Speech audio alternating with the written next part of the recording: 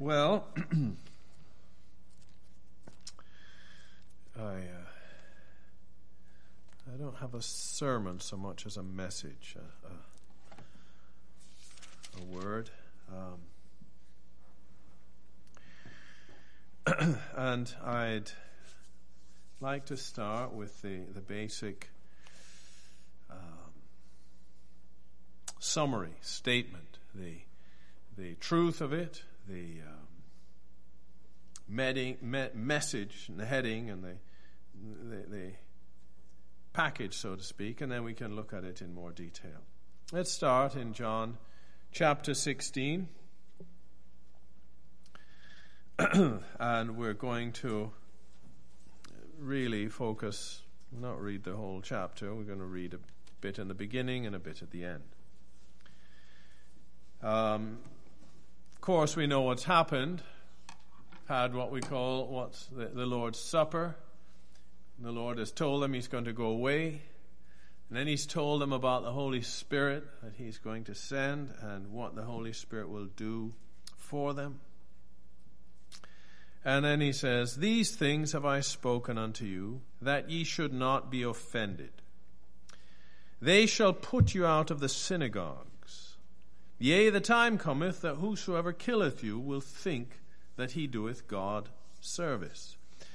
And these things will they do unto you, because they have not known the Father nor me. But these things have I told you, that when the time shall come, ye may remember that I told you of them."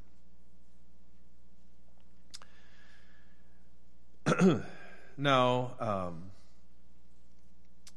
verse 32, the Lord says, "Behold, the hour cometh, yea, is now come, that ye shall be scattered, every man to his own, and shall leave me alone.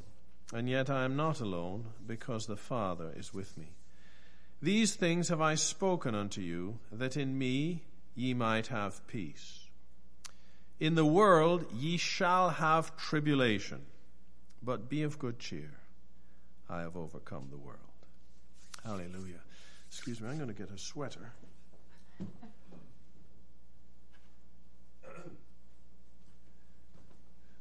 I don't know how you're all doing, but when we started meeting, I felt it was quite warm, but as the meeting progressed, I was sorely tempted to go and get my gloves on. So I don't know how everyone else is getting on, but yeah, so here, be prepared. And, I'll bring a sweater until about June. All right. Now, the Lord was speaking things that had an immediate, I think I'm doing all right with this size print. They had an immediate application, right?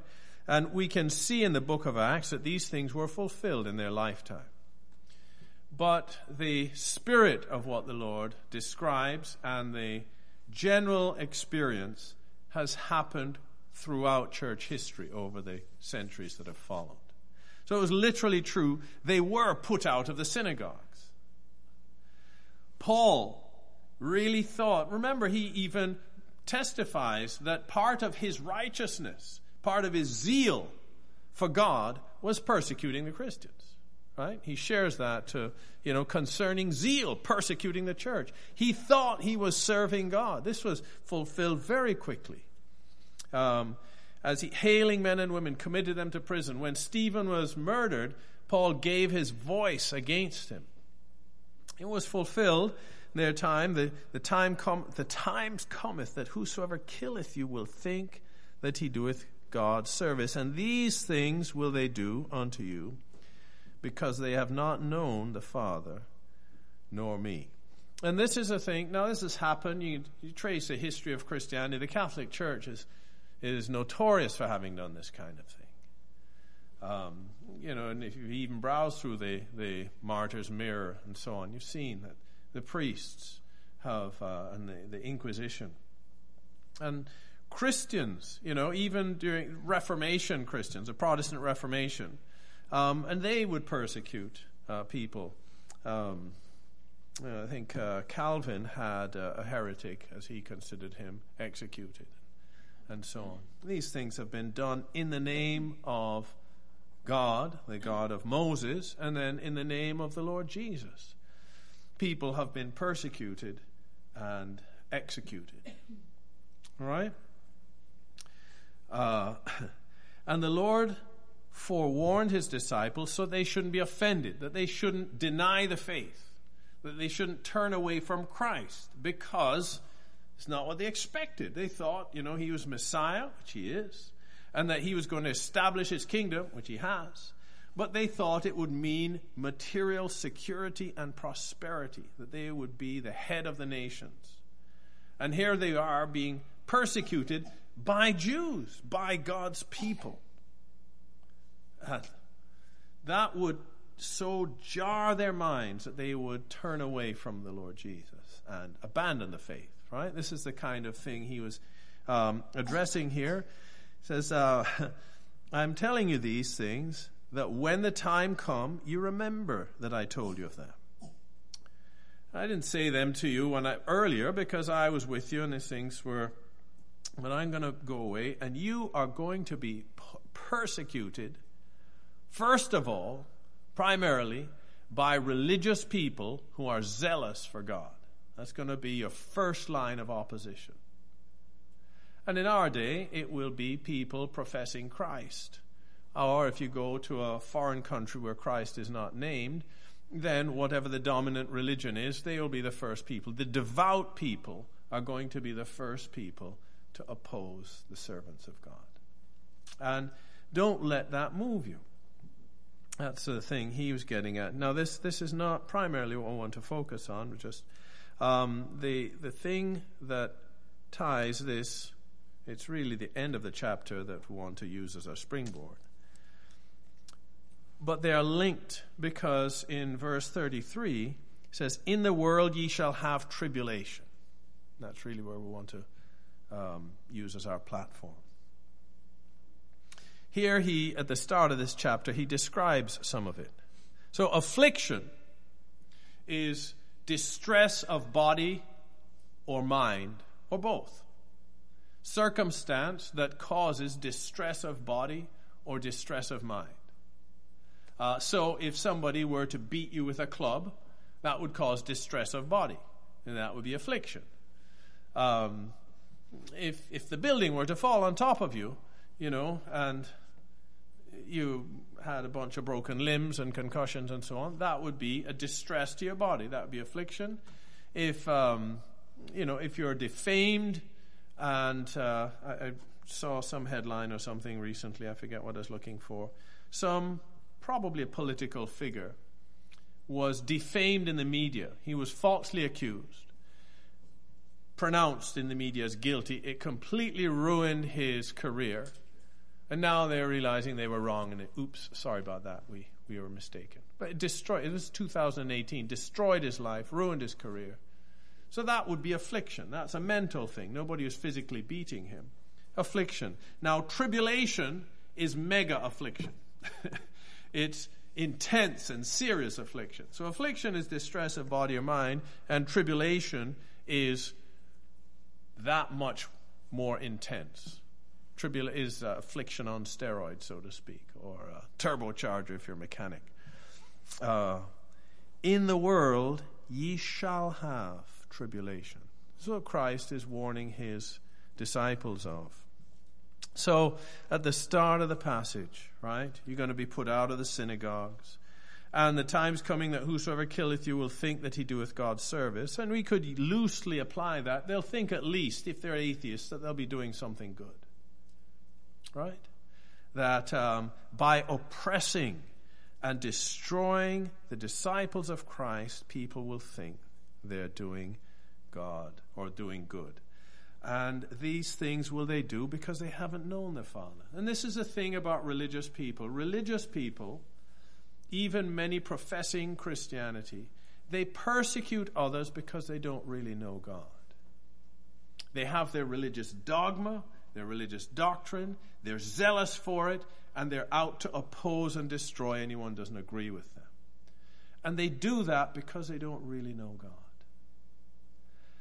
And there can be seeds of that in us as Christian people.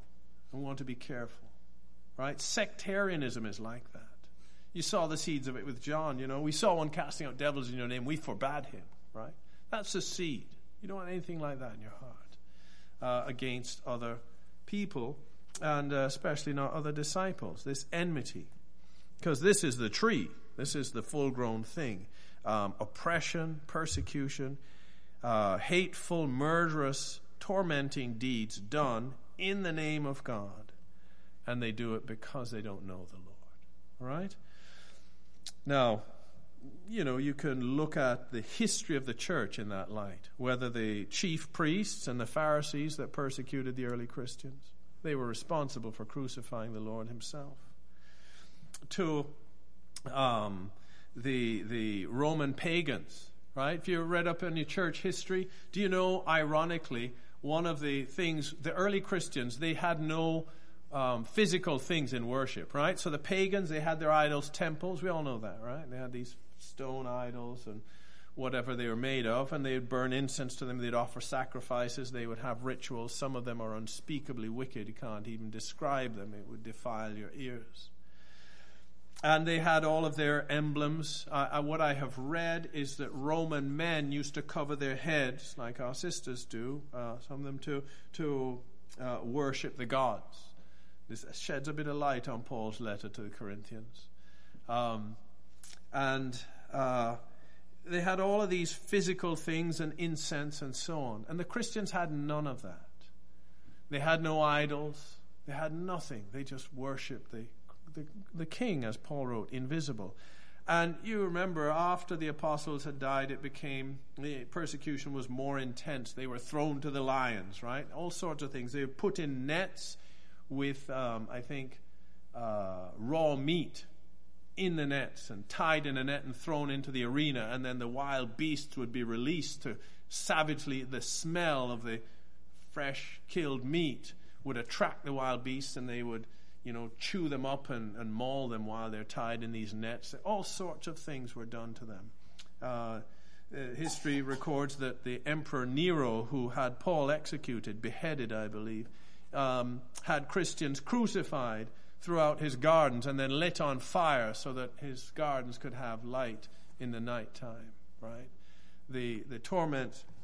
But when the Christians were thrown to the lions, and the gladiators sometimes would also kill them. I don't know all the details. Pulled apart by horses, different things. One of the cries of the crowd was, "Away with the godless," or "Away with the atheists." Because they didn't worship the gods, and they didn't have any idols, and so they were considered godless. They were considered atheists because they didn't worship. What a backward situation. Completely backwards. So here they are in their religious fervor, worshiping the various pagan gods. You see some of it in Acts, Diana of the Ephesians. Religious people intently persecuting the Christians, throwing them and crying out, "Away with the godless." The Roman Catholic Church through the centuries, and persecuting the heretics, right, that didn't acknowledge Mary and all of those things. And the Inquisition, all the horrible means of torture they devised to torment the Christians. Because they didn't know God. They had a zeal of their religion. Church history records that the Apostle Thomas was stabbed to death with a spear by a Hindu while he was at prayer. Right? Religious people, greatly incensed at this teaching that undermines their religion.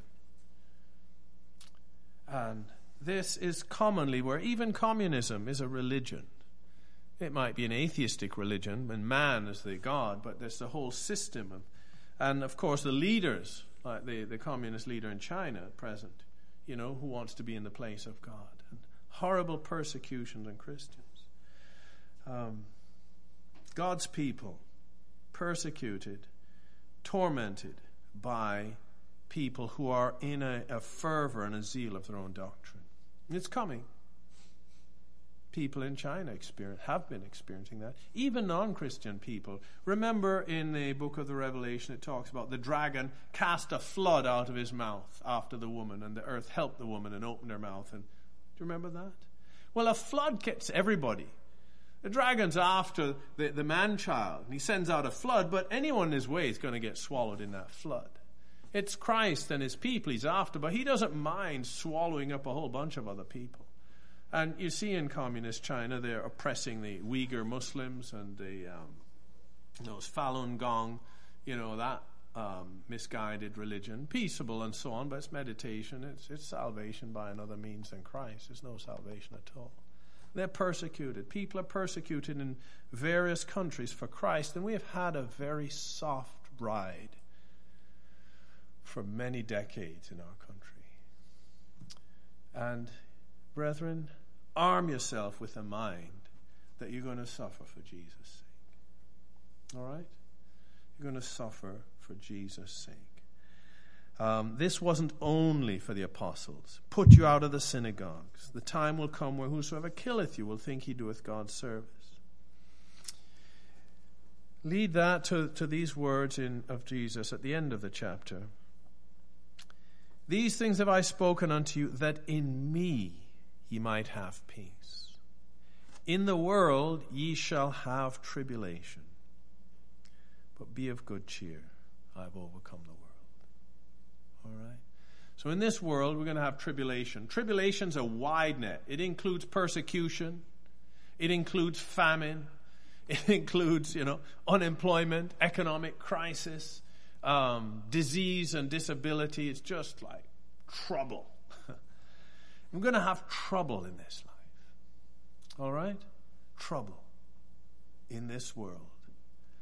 But in Christ, we'll have peace in our hearts in the midst of that trouble. All right? Be of good cheer. Isn't that what he said? In the world ye shall have tribulation, but be of good cheer. Be cheerful. You're going to have tribulation, but be cheerful. Because I've overcome the world. In me you'll have peace. Hallelujah. All right? It's all about Christ. And brethren, what happens to us in this time of unprecedented ease and prosperity and comfort is that it crowds out to some degree, great or small, from our consciousness the absoluteness of Christ. He's everything. His kingdom. It's all about Jesus. And all of these other material comforts become things upon which our joy and peace are based. It's just the natural. And what we want to do is purposefully find our fountain of joy in the Lord Jesus, regardless of what's good or bad in our outward circumstances. It doesn't mean that we won't be really happy, and we are all going to be happy, sister, when you have that little baby. Doesn't mean we won't be happy at a birth or sad when a loved one dies. But that peace and joy in the Lord is going to be like, you ever, especially when we're children, you ever played with a ball under the water? And you hold it down, but as soon as you let go of it, up it comes. And that's what our peace and joy will be like. The circumstance of life may suppress it for a bit, but it just has to come back up. You can't keep it down there. And that's the essence of it. It's not that we'll never experience material happiness or material sadness over the ups and downs in life. But we have this peace of Christ within that cannot be suppressed, that cannot be extinguished, as long as we'll walk in Him and not be offended. Let's look at some of these things in more depth, shall we? Let's turn to Matthew's Gospel. Now, again, this has a particular context, and but we can still take application from it. Where are we? Oh, there it is. Matthew chapter 24. And Jesus went out and departed from the temple, and his disciples came to him for to show him the buildings of the temple. And Jesus said unto them, See ye not all these things? Verily I say unto you, there shall not be left here one stone upon another that shall not be thrown down. And as he sat upon the Mount of Olives, the disciples came unto him privately, saying, Tell us, when shall these things be? And what shall be the sign of thy coming and of the end of the world? And Jesus answered and said unto them, Take heed that no man deceive you. Now, the things that follow in chapter 24 are in answer to a question. And that question had to do with, when is this temple going to be destroyed? All right? And the end of the world, as the disciples understood it, was the end of the Jewish nation. We think, because we have been conditioned to think, it means when this ball on which we all live goes up in flames. But that's not what the disciples' question was. If you look earlier, and you can look at it yourself in Matthew chapter 17. I think it is. Is it 17? No, maybe it's not 17. It's an earlier chapter.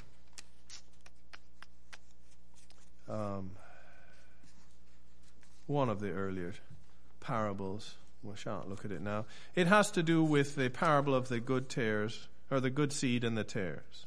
Parable of the tares. There it is, chapter 13.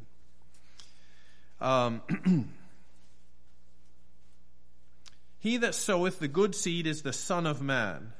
The field is the world. The good seed are the children of the kingdom, but the tares are the children of the wicked one. That word world, that meant the Jewish nation. It's the only place Jesus ever sowed the seed. Didn't mean the whole world. So the word world has a number of meanings. It doesn't always mean the globe. It often just there was a decree from Caesar Augustus that all the world should be taxed. He wasn't taxing the Chinese or the Australians. Well, right? Many people assume it was the Roman Empire. Well, history will tell us that there wasn't a tax for the whole Roman Empire. It was just a tax on the land of Israel. All the world. Well, the Jewish world. These things are common. And to the disciples, you better believe that the destruction of Jerusalem was the end of the world to them. And the things that Jesus, he said, this generation shall not pass till all these things be fulfilled. I know that some take a futuristic view, and whether some of those things will be repeated or not, I don't want to get into.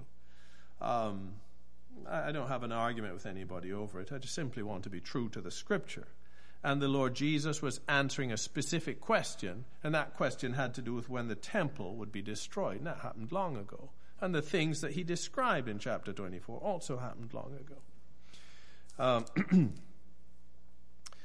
But the principles of which he spoke recur through history repeatedly. And that's really my point, not to get into some controversy over the second coming of Christ. I don't have an argument with really many people over that.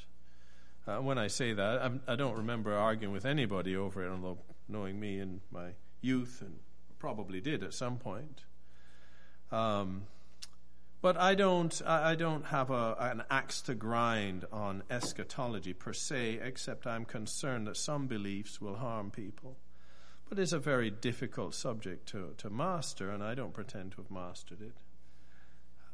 What I do want us to understand, though, are some of the principles here.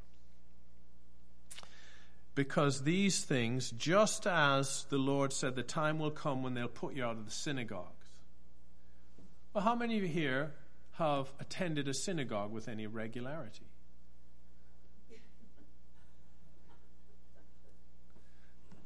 And you know, the Orthodox Jews wouldn't consider it a synagogue, would they? Because they were Christians, right? No? Where? In Israel? She went to the Jewish synagogue on Shabbat? But I thought anyway, we can have this family meeting afterwards. Sorry. Yes. Get distracted, you know. This is in the middle of a sermon, have a discussion with your daughter. So one of us here has been in a synagogue a number of times. Did they put you out? No. All right. But do you see what I mean? Just the fact that you are never going to be put out of the synagogue doesn't mean that that principle would never apply to you. And think about the many Christians who were put out of the Catholic Church and put out of other denominations simply because of their love for Christ in a system that had become religious and controlling. Do you get the point there? That principle, that spirit carries on through the centuries. And here in Matthew, though the Lord was addressing specific things in a specific time, there's still a spirit and a principle here that we want us to see. The things he was teaching his disciples, we can still apply them.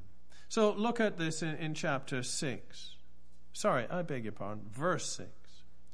And ye shall hear of wars and rumors of wars. See that ye be not troubled. For all these things must come to pass, but the end is not yet.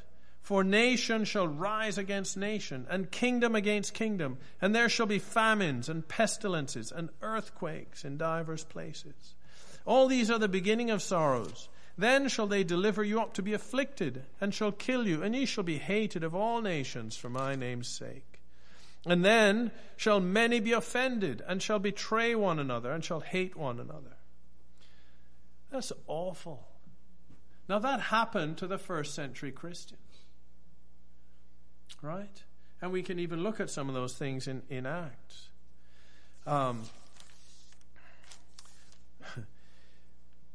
But I want us to look at some of these specifics here. All right? What had happened in the sequence? Some of it's sequence. We're having a chat about this Wednesday. Some of the things are sequential, and some of them just this happened and this, right? It's like if you come home from the grocery store, okay? Or what did you do today? Well, I went shopping, and I went skating, and I shoveled a driveway, and I did a bit of woodwork. That's not likely to be me. The woodwork is, but the shopping not so much. So, but anyway, well, that doesn't mean I did them in that order. It means I did all of those things. Now, if I said I went shopping, then I went skating, then I shoveled a driveway, then I did woodwork. So then that would be a sequence. So we're not focused on, not all of this is sequence, but look at this. Ye shall hear of wars and rumors of wars. See that ye be not troubled. For all these things must yet come to pass, but the end is not yet. Now, could we take some of that? That was addressing the destruction of Jerusalem. It wasn't talking about the end of all things, but can we see how that applies to us? Right now, we're hearing of wars. Hearing of war in Ukraine, Russia, and we're hearing of rumors of wars, World War III. Right? Don't be troubled. Don't be troubled. And I've meditated a little on that, and I purposed, and God's helping me, and I trust He will enable me to walk perfectly through it. When the COVID pandemic started, I overmuch investigated what was going on. And I purposed not to do that with this war. Because that's part of being troubled. Having to investigate everything, find out everything that's going on. I've found out some, and I've already settled there's no way I'm going to know everything that's going on and what's really going on. Except I can say this, brethren.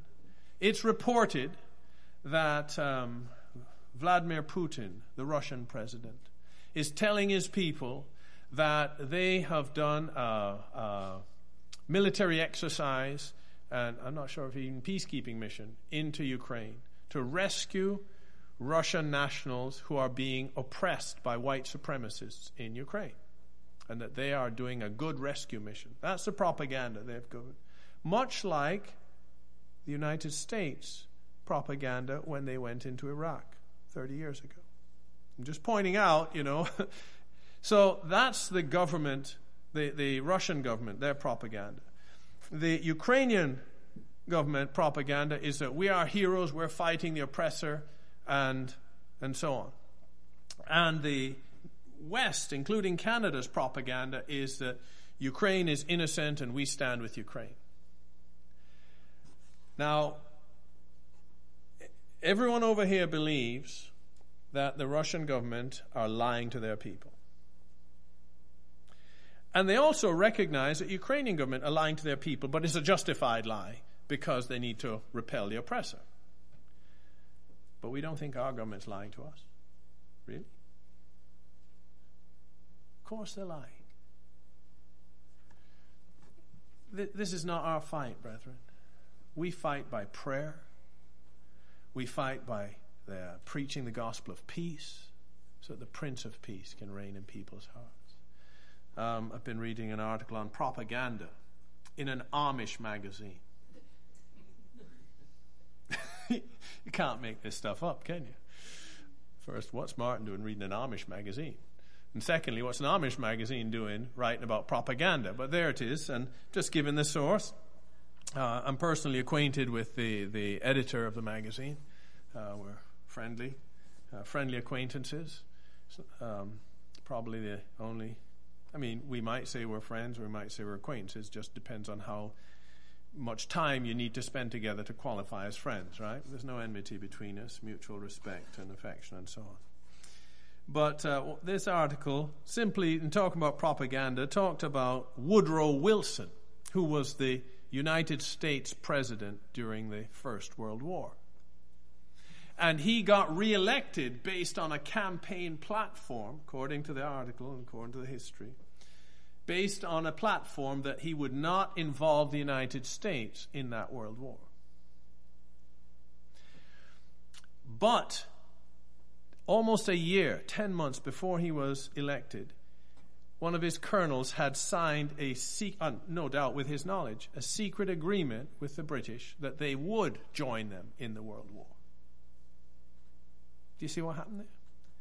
Allegedly, the American and history supports it. I say allegedly because how can I ever know for sure, right? I'm relying on human report. This is the only book I know for sure is accurate. But you had an American president who promised and was elected based on the promise that we are not joining the war, when 10 months ago he signed an agreement that we are going to join you in this war. And I would submit, brethren, it's unlikely that our governments today are any different. In fact, what I read was that they hired 70,000 men to make speeches around the United States after the election to encourage people to support the war. They were all given 4-minute speech, 70,000 people around the United States, that's before Twitter and so on, right? Facebook, to encourage sympathy. And they posted bills everywhere, Uncle Sam wants you. Propaganda. Before social media, they still had their army out there to shape everybody's minds. And people were troubled, and people went off to die. It's worse than that. Allegedly, one of the reasons was because Britain and France owed the United States lots of money, and that if they lost the war, the United States wouldn't be able to get that money back, and so the bankers would lose money, as would the investors, and we couldn't have that, so join the war. I don't know if all of that's true. That's history. It's commonly believed. What a shame if Christian people were caught up in that fervor and in that war effort. Do you see it, brother? Troubled. Oh, war is awful. And the war going on now are awful. Just like all the wars are awful. People are killed, innocent civilians. Well, God knows, innocent children. And the things that are going on now, brethren, we don't know who's telling the truth, if anybody. And we're not getting involved in those things. We can pray as we are moved, but see that you be not troubled. They're already talking, how do you like your gas prices, brethren? Is that a blessing? You brothers with your trucks, how's that going for you? Yeah, and that's what they want, right? They want you to drive less. And there's propaganda about all of that. And the poor are becoming poor. The middle class are becoming poor. We've lived in a time where the middle class have never been so wealthy as we've all been in history. And the comforts we've had. Look, nation rise against nation, right? kingdom against kingdom. There shall be famines and pestilences and earthquakes. So famine is a food shortage, right? Pestilence is plague, disease. An earthquake is, well, and it could be volcanoes and other things. So you have the war of nations, and then you have the food shortage, the spread of disease, and even the earth itself this is tribulation, right? Now, gas prices are going up, food prices are going to go up. We may experience real financial hardship like never before. I don't think it's a good time to get into debt in your personal lives. It's never a good time, but I really don't think it's going to be wisdom. I can't tell you that prophetically, but it certainly doesn't look like a good idea. It's a bit like looking out and seeing dark storm clouds, and the wind's blowing this way, and saying, I don't think it's a good idea to put the washing to hang on the line.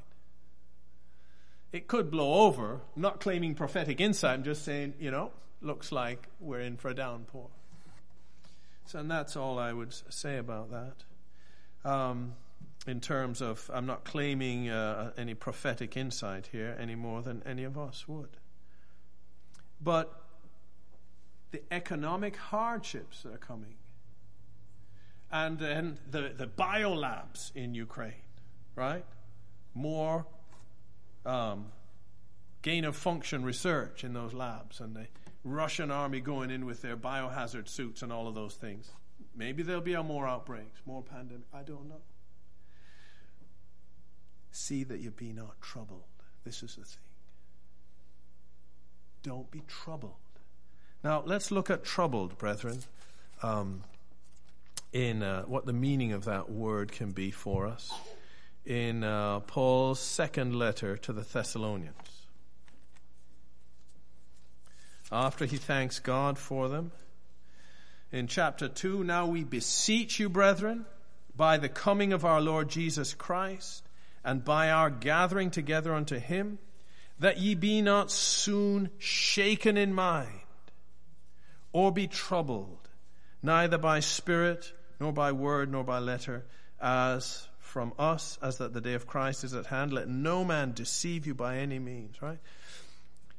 Shaken in mind. Paul writes to the Ephesians about not being tossed to and fro, troubled, shaken in mind, tossed, deceived.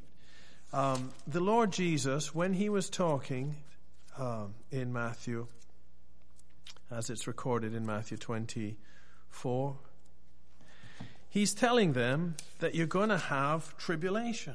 You're going to hear about wars, actual wars that you know are happening, and rumors of wars that you hear are going to be happening. And nations are going to be clashing, and there's going to be food shortages, and diseases, and natural disasters spreading around. See that you be not troubled. All right? In the world you shall have tribulation. In me you shall have peace. This is where the Christian's mind needs to be. We really need to not be tuned in and focused on the earthly news. We need to be tuned in and focused on the heavenly news. We're going to hear about, he says you're going to hear all these things. So it's not a sin. You have some awareness of what's going on. But we, brethren, our hearts need to be anchored in Christ. We need to be trusting in him. He's promised us tribulation in this world, and he's told us he's overcome it. And therefore we can be of good cheer. He will give you grace each day, each step. It's good news. Oh, many, many thousands upon thousands of saints have gone this way. Little children and old infirmed, and men and women have all suffered greatly for Christ. And Christ's grace has upheld them in their hour of great need and suffering, and he will do it for you as well. As you walk with him, let not your heart be troubled. He had said it to them, you believe in God, believe also in me, right? This is a word of Christ to his disciples. Don't let fear grip your heart, brother, sister. Don't let anxiety get you all Don't allow it. Let not your heart be troubled. This is the thing. Cheer up, it's going to get worse. All these are the beginning of sorrows. Then, where's Dave, right? So not and now, but then they shall deliver you up to be afflicted, and shall kill you, and you shall be hated of all nations for my name's sake. Now, brethren, this is very possible for us. One of the unhappy facts of these, some of these things, is that Christians are being blamed for that which is against society, right? So these anti-vaxxers are being blamed for the pandemic. Well, that's watered down now because of the war, but until very recently. And Christians, conservative Christians among them, right? And so you're getting this, like Henry Hildebrandt there in Aylmer. Preachers, right? You've got that front and center of the news. These preachers and prayer, anti-vaxxer. And they're the ones killing us and causing a pandemic. And so you've got this association with the name of Christ and Christians with that which is harming society. This Freedom Convoy, again, it was painted as racist and hateful people, and there's a lot of prayer going on there in the Jesus name. And so you've got this constant increase of association with the name of Christ and conservative Christians and those actions that are portrayed as harmful to society.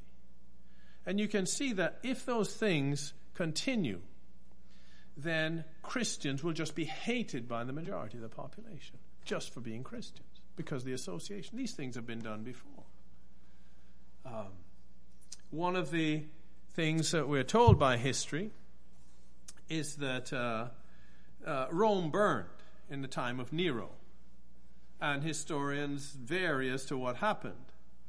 In any case, Nero blamed it on the Christians, and it inspired much persecution against them. Other historians believe that Nero actually set it on fire because he had these architectural projects he wanted to pursue, and he blamed it on the Christians as cover. But the point is that the society was against the Christians through these things, and it increased persecution. And you can see, brethren, it can be so that weren't some of us talking through the pandemic there that the Toronto Star had it on their front page, let the unvaccinated die and so on. Who remembers that? Saw that? Deliver you up to be afflicted, shall kill you, shall be hated of all nations for my name's sake. Brethren, remember that there's a spirit, and it is helped by the poor behavior of many Christians. But this spirit of hate against the name of Christ. And you can see that it's very possible that one of the outcomes of these global movements and tragedies will be a general blame and resentment against conservative Christians for these kinds of things. And notice it follows, right? So the war, the food shortage, the famines, the disease, the pestilence, the earthquakes, the natural disasters, the beginning of sorrows. Then shall they deliver you up to be afflicted, tormented in body and mind, and shall kill you, and you'll be hated for my name's sake. Then shall many be offended, and shall betray one another, and hate one another. These are Christians now turning on each other. It's gone from the world turning on the Christians to, because of the pressure, some Christians renouncing the love of Christ and turning on each other. Let not your heart be troubled. He that shall endure, because iniquity shall abound, the love of many shall wax cold. But he that shall endure unto the end, the same shall be saved.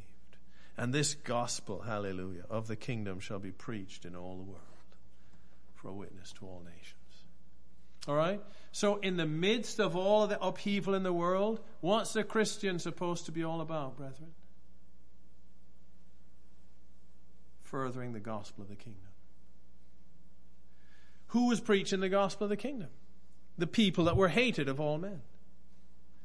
They in the midst of wars and rumors of wars, of food shortages, of disease widespread, of natural disasters, of being hated by all men, and even betrayed by those whom they loved, they were about preaching the gospel everywhere. That's our focus, right? Let not your heart be troubled. Let's look a bit in Luke's gospel.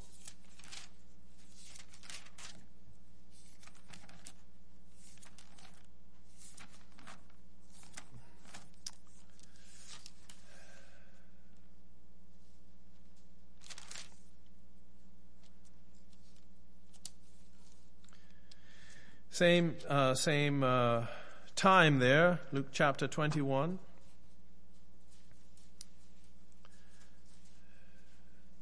Verse 9, when ye shall hear of wars and commotions, be not terrified.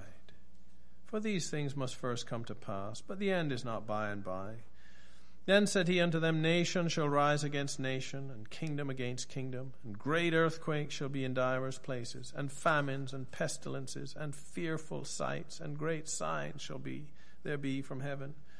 But before all these they shall lay their hands on you and persecute you, delivering you up to the synagogues and into prisons, being brought before kings and rulers for my name's sake.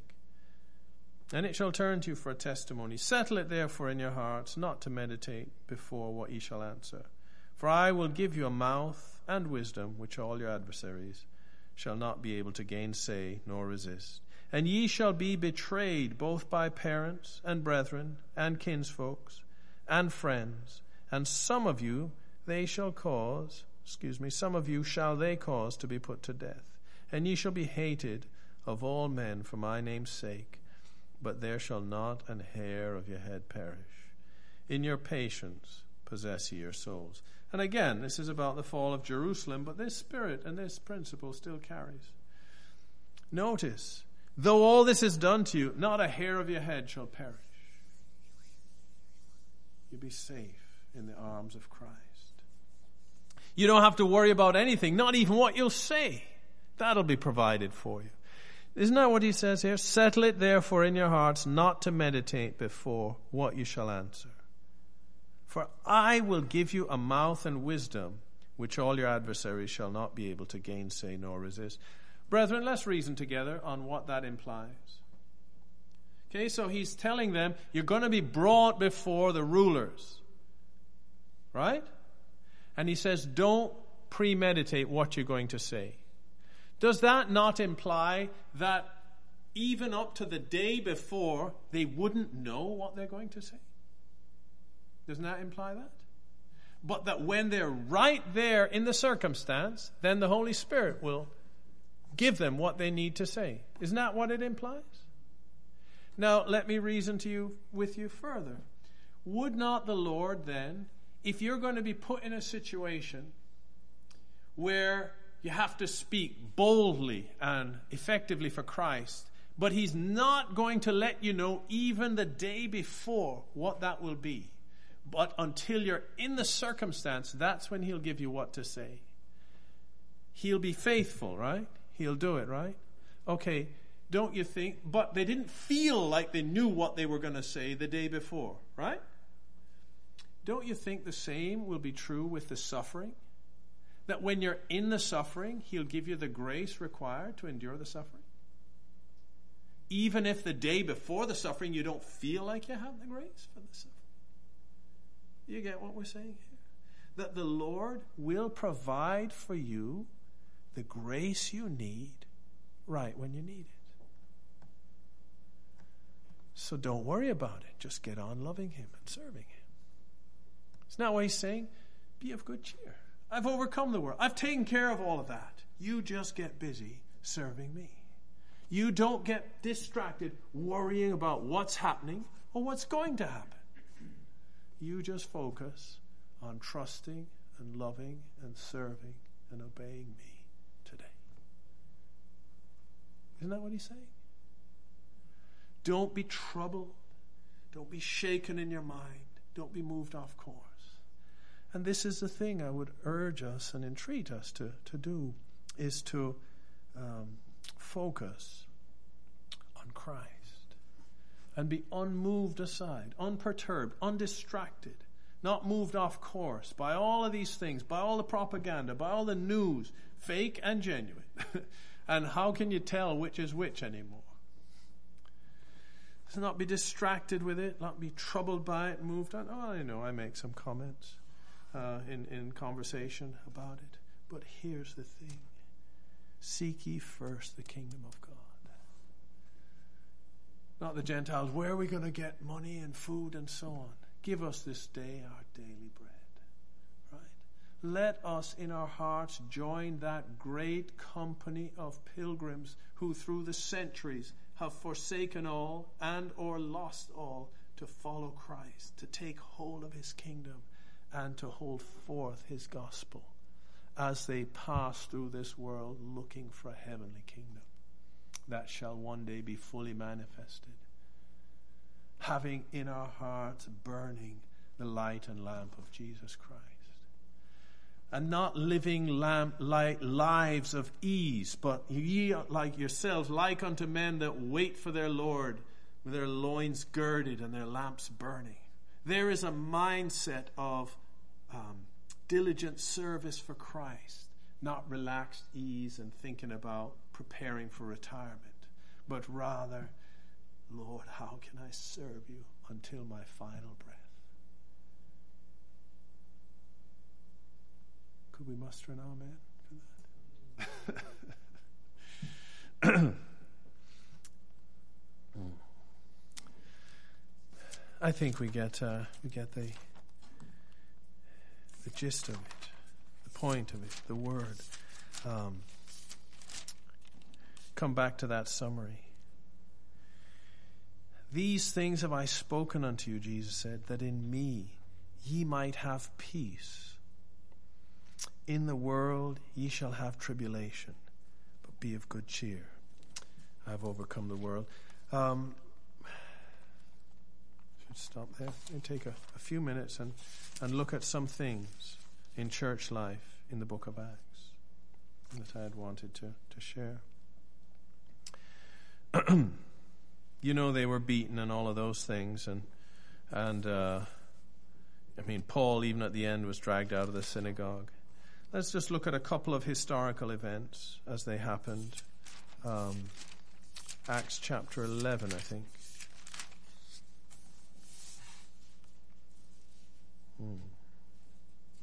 There it is. End of chapter 11.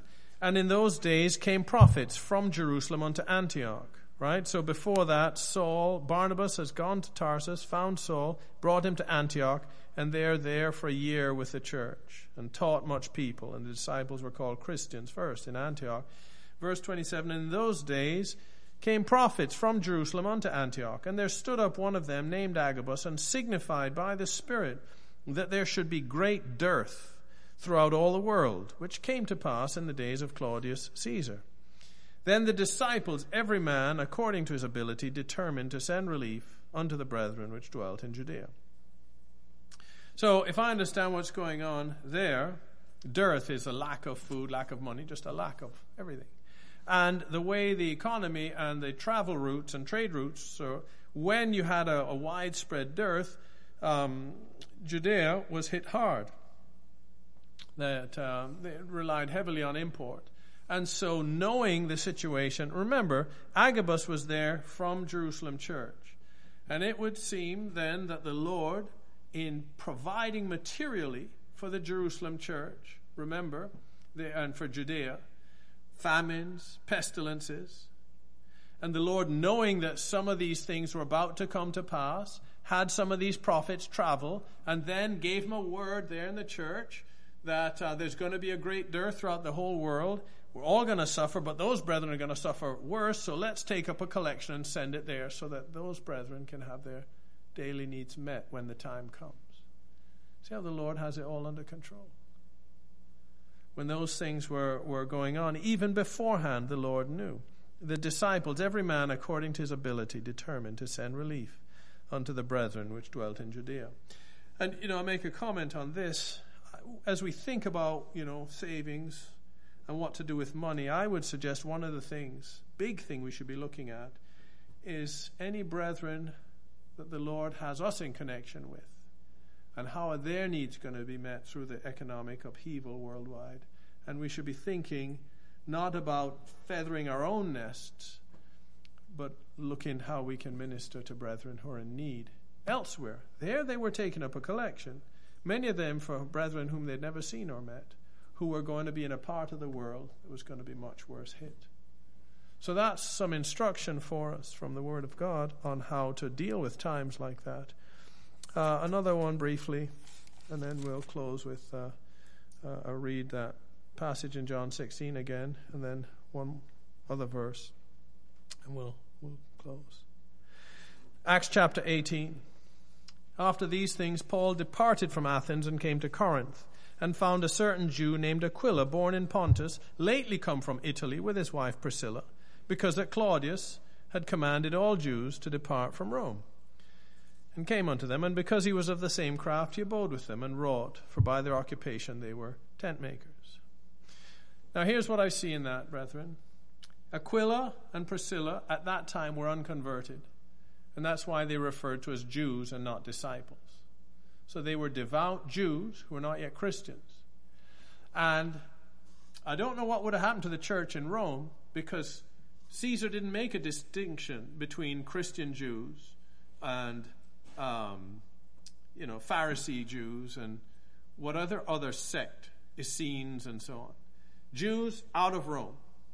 And there were some political reasons for that, because, if I understand, Claudius Caesar had actually been quite kind to the Jews. But there was some political thing going on that the Jews were involved in, and he commanded them for a season, all Jews had to leave Rome. Now, brethren, think of the politics in that. Think of our day. Think of the things that our prime minister and others could make rules about, and how it impacts specific classes of people. And you don't find, and this was to your point you were preaching on not so long ago, you don't find the Christians up in arms and protesting, Caesar racist, Caesar unfair, Jews should have a right to live in Rome. I mean, never mind that would be dangerous to them physically. You think our police got a little bit rough with the truckers. Imagine what the Roman soldiers would have done to that. You got a placard out there, down with Caesar, Good luck with that. But leaving that aside, right? So the apostles never got into these kinds of things, brethren. That was injustice. That was segregation. That was racism. That was hate speech, hate deed. All Jews got to get out of Rome. The Jews have been persecuted all over the place, and God has preserved them. But here, this man, Aquila, and his wife Priscilla, that political upheaval brought them across with Paul, and Paul won them to Christ. And then they were in the synagogue when this eloquent preacher Apollos comes through, and they take him aside and they share with him what Paul shared with them, and that totally changes his ministry, and he goes on to win thousands to Christ. All right? Do you see their focus on the kingdom of God in the midst of dearth, in the midst of political misdeeds and injustices by the political leaders? Their hearts weren't troubled by the earthly things going on. They were taken up. They were at peace in Christ, and they were taken up with his kingdom. And they took all the other things in stride. Paul now, remember Paul, as he writes, he had a great desire to go to Rome. With Claudius kicking all the Jews out of Rome, he wouldn't have been able to do that. That postponed it. That hindered his desire to go to Rome. And he didn't squawk about it. He used the opportunity to win this expelled Jew to Christ by showing the light of the gospel and the love of Christ to him. When the church was going to be in financial need, other parts of the church were forewarned of God and made provision. They acted wisely. The early Christians, in the midst of their tribulation, were focused on the kingdom of Christ And that's what they were navigating. Right? So this, these wars, these rumors of wars, this persecution, Paul's let down by in a basket over the wall, the time would fail. They were focused on the gospel. They weren't worried about their own economics. They took joyfully the spoiling of their goods. They're focused on Christ. And they were winning many to Christ. The hand of God was with them. And brethren, for a long season in North American Christianity, we have been accustomed to the hand of God not being with the churches and not very many people being saved. And that needs to provoke us to earnestly seeking the Lord, that his hand would be with the churches, that many people would be being saved, that he would be with each of us, and that he would be using all of his people. Lots of people are ready to be saved. And we need to be seeking God for that, and not content simply to be happy with one another. We want God to move in power and see people saved. We want to be earnestly seeking that, not troubled about what's going on and the tribulation that we shall experience, because in Christ we have peace. We'll have tribulation in the world. He's overcome the world. And the scripture I wanted to close with was the one that Joseph read earlier. I'll just quote it. The Lord direct your hearts into the love of God and the patient waiting for Christ. Let us occupy till he comes. Shall we pray? Father, Lord, let it not be so as it was with those disciples who slept while Jesus prayed. The spirit indeed is willing, but the flesh is weak. That may be true, Lord, but we have the Holy Spirit now. Strengthen us with might by your Spirit, Father, in the inward man, to follow Christ day by day, taking up our cross daily, denying ourselves, and earnestly seeking thy kingdom. Lord, may each of us be built up in Christ. And Father, grant that many be saved, that thine house might be filled, Father, with many sons unto glory, many sinners coming home, great joy in the presence of the angels of God. Oh, Father, do much more than we can ask or think. So we commit one another to you in Jesus' name. Amen.